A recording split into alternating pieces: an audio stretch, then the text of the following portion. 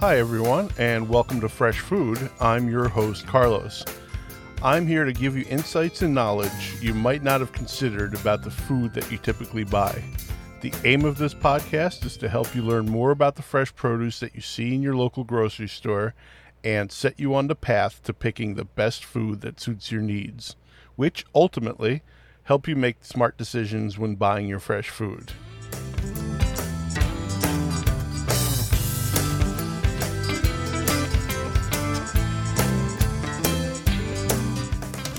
The topic this episode is watermelon. So, did you know that watermelon is both a fruit and a vegetable? Watermelon's a plant species that's part of the gourd family. Gourds being squash, zucchini, pumpkin, melon, cucumbers, etc. Watermelon's also a berry, which I'll get to in a moment. It's a vine-like flowering plant originally domesticated in West Africa and has more than 1,000 varieties. Watermelon is grown in favorable climates from tropical to temperate regions worldwide. A watermelon is actually a berry with a hard rind and no internal divisions, and is botanically called a pepo. A pepo is a type of berry formed from an inferior ovary and containing many seeds, usually large with a tough outer skin.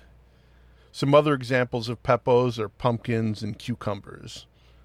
The sweet, juicy flesh is usually deep red to pink with many black seeds. Many seedless varieties exist and have become increasingly popular with consumers in the last few decades. Watermelon can be eaten raw or pickled. The rind is also edible after cooking, but is commonly consumed as a juice or as an ingredient in mixed beverages.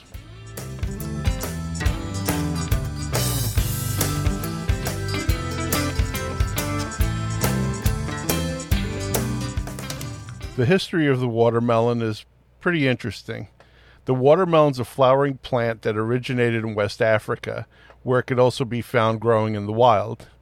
Watermelons have been cultivated in Egypt for more than 5,000 years.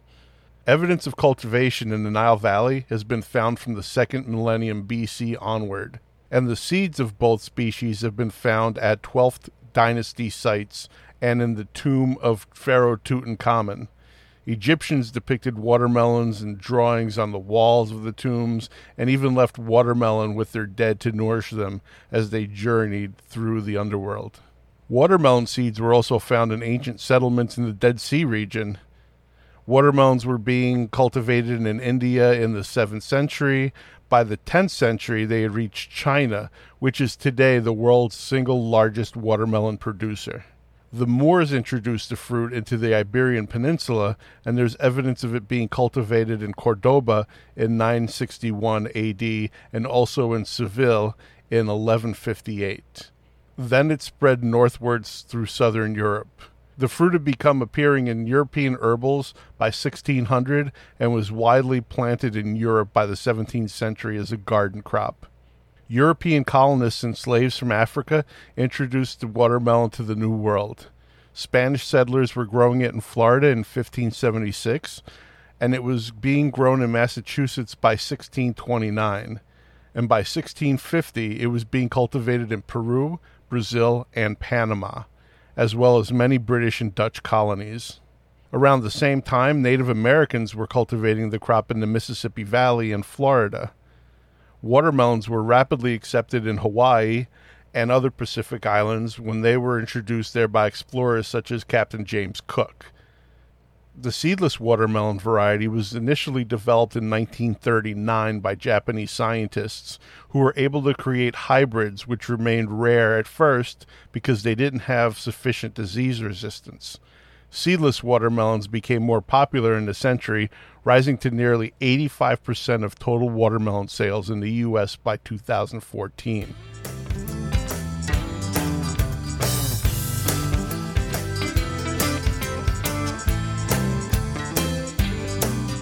In terms of volume, the United States ranks 7th in worldwide watermelon production with 1.82 million tons, just behind Algeria with 1.87 million and Uzbekistan with 1.97 million. China dwarfs all the other countries' production with 79.2 million tons. That's a lot of watermelon. Turkey is second with only 3.92 million tons. Iran is third with 3.81 million tons, and Brazil is fourth with 2.09 million. The top watermelon growing states in the U.S. include California, Arizona, Texas, Florida, and Georgia. The one thing that's amazing is there are more than 1,200 cultivars of watermelon, ranging in weight from less than a kilogram to more than 90 kilograms. That's 200 pounds. The flesh can be red, pink, orange, yellow, or white. Most watermelons mature in 85 to 100 days, and over 300 types of watermelon are grown in the U.S., although only about 50 varieties are grown for grocery stores. I've put a link in the show notes and on the website showing you many different standard and exotic varieties of watermelons. You may want to take a look. Some of them are pretty cool. One variety of watermelon, the Carolina Cross, produced the current world record for heaviest watermelon, weighing 159 kilograms. That's 351 pounds. It has green skin, red flesh, and commonly produces fruit between 29 and 68 kilograms, 65 to 150 pounds. That's a big watermelon, and it takes about 90 days from planting to harvest.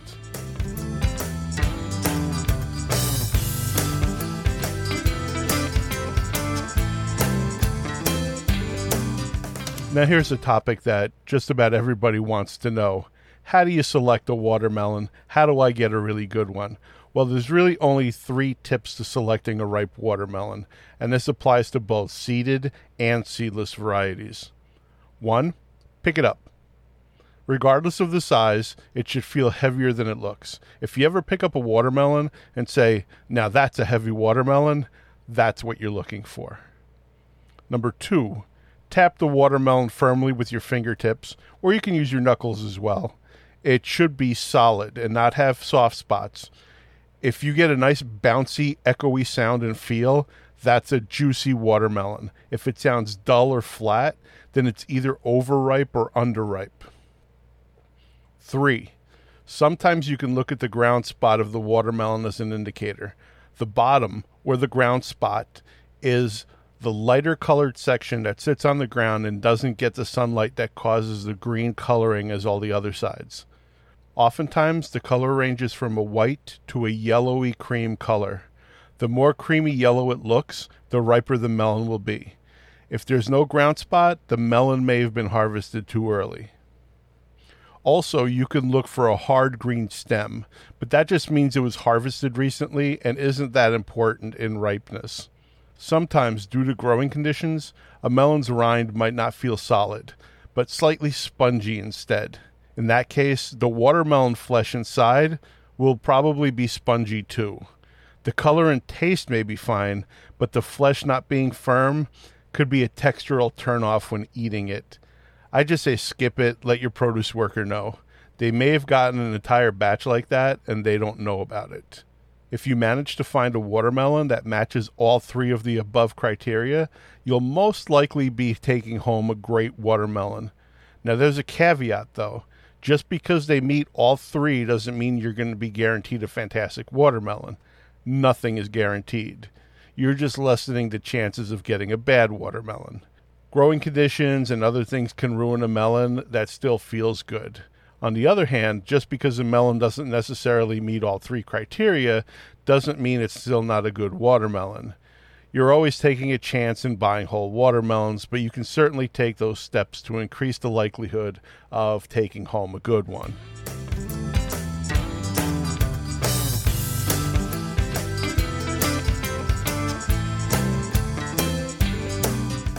If you're not sure how to go about cutting a watermelon or cutting it the right way, or if it sounds a little too dubious to you to cut such a large piece of fruit, I've included a link in the show notes and also on the website from Good Housekeeping that shows you how to cut a watermelon, and those are very simple steps, so you might want to take a look at that. When it comes to sweetness, most watermelons are around 9 to 10 on the Brick scale. A very sweet watermelon measures 11 to 12 on the Brick scale. Brix is a measurement of sugar levels in produce. I'll leave a link in the show notes again with some useful information about Brix levels.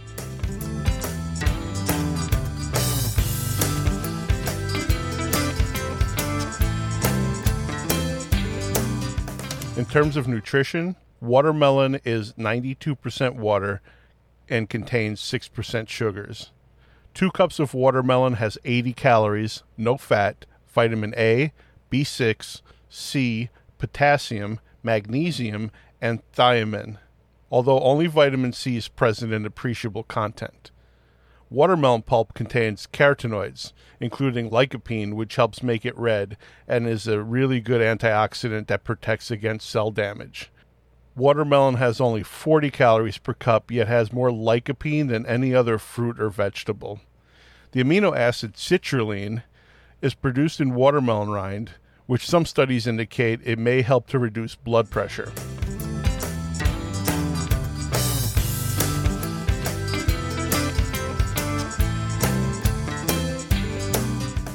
One thing you might not be aware of is that seedless watermelons are not genetically modified. The seedless watermelon, which is a hybrid created by crossing a watermelon with 22 chromosomes with a watermelon with 44 chromosomes. The result is a sterile watermelon that doesn't develop seeds.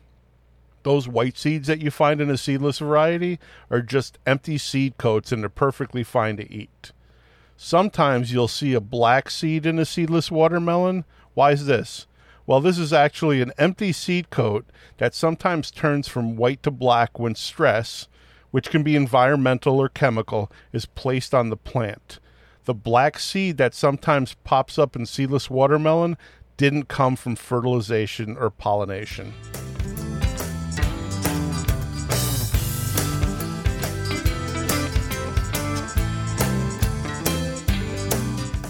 So in 2007, the Oklahoma State Senate honored the watermelon by voting 44-2 to make it the state vegetable. Why not the state fruit? Well, that distinction was already given to the strawberry.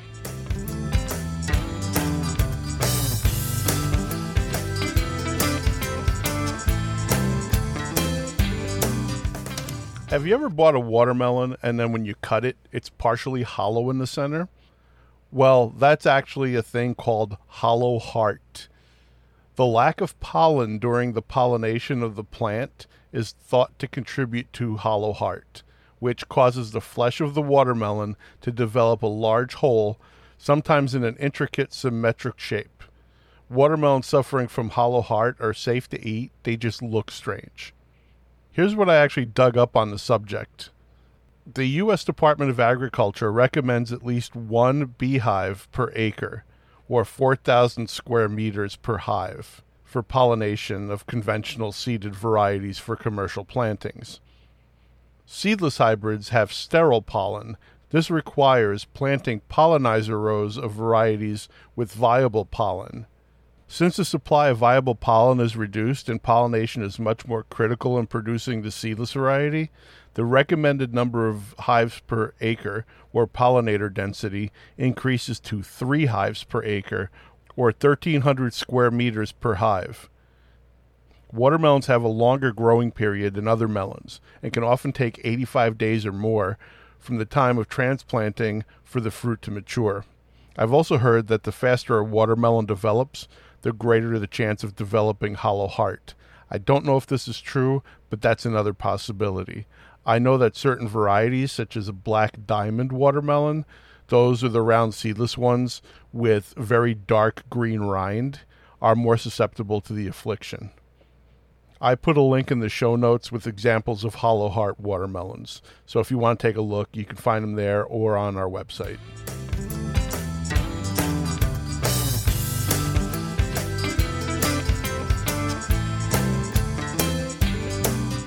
Some Japanese farmers found a way to grow cubic watermelons by growing the fruits in metal and glass boxes and making them assume the shape of the container. The cubic shape was originally designed to make the melons easier to stack and store. But these square watermelons may be multiple times the price of normal ones, so they appeal mainly to wealthy urban consumers. Pyramid-shaped watermelons have also been developed, and any polyhedral shape may be potentially used. Again, there are links in the show notes to some interesting shaped melons and molds used to grow them.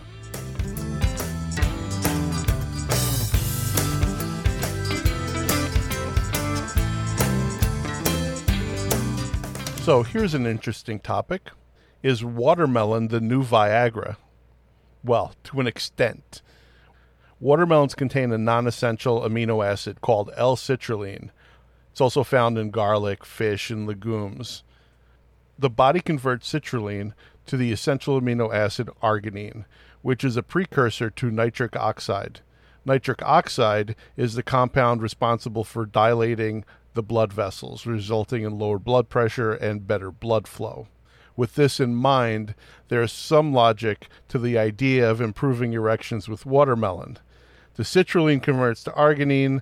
The arginine then creates nitric oxide. Nitric oxide helps to dilate the blood vessels, and in turn, blood circulation is improved. One of the problems with watermelon is that the concentration of citrulline is quite low. So it would be really difficult to eat enough watermelon to substantially boost your body's levels of arginine, the product of citrulline that actually aids in the blood flow.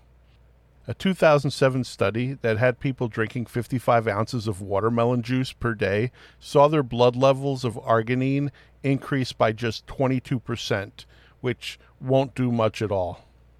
Yes, arginine is involved in increased blood flow, but it does so all throughout the body. Producing an erection is a particularly complex process, so just increasing the amount of arginine in your blood won't do this. What it will do is reduce muscle pain after a workout due to increased blood flow. But eating tons of it in hopes of treating erectile dysfunction will accomplish exactly one thing. It'll have you peeing a lot, since the melon is a diuretic and is about 92% water.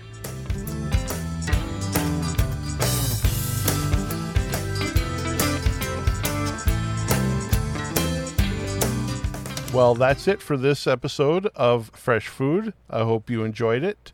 And you can always email me with any questions you have at theproduceguy@freshfoodpodcast.com.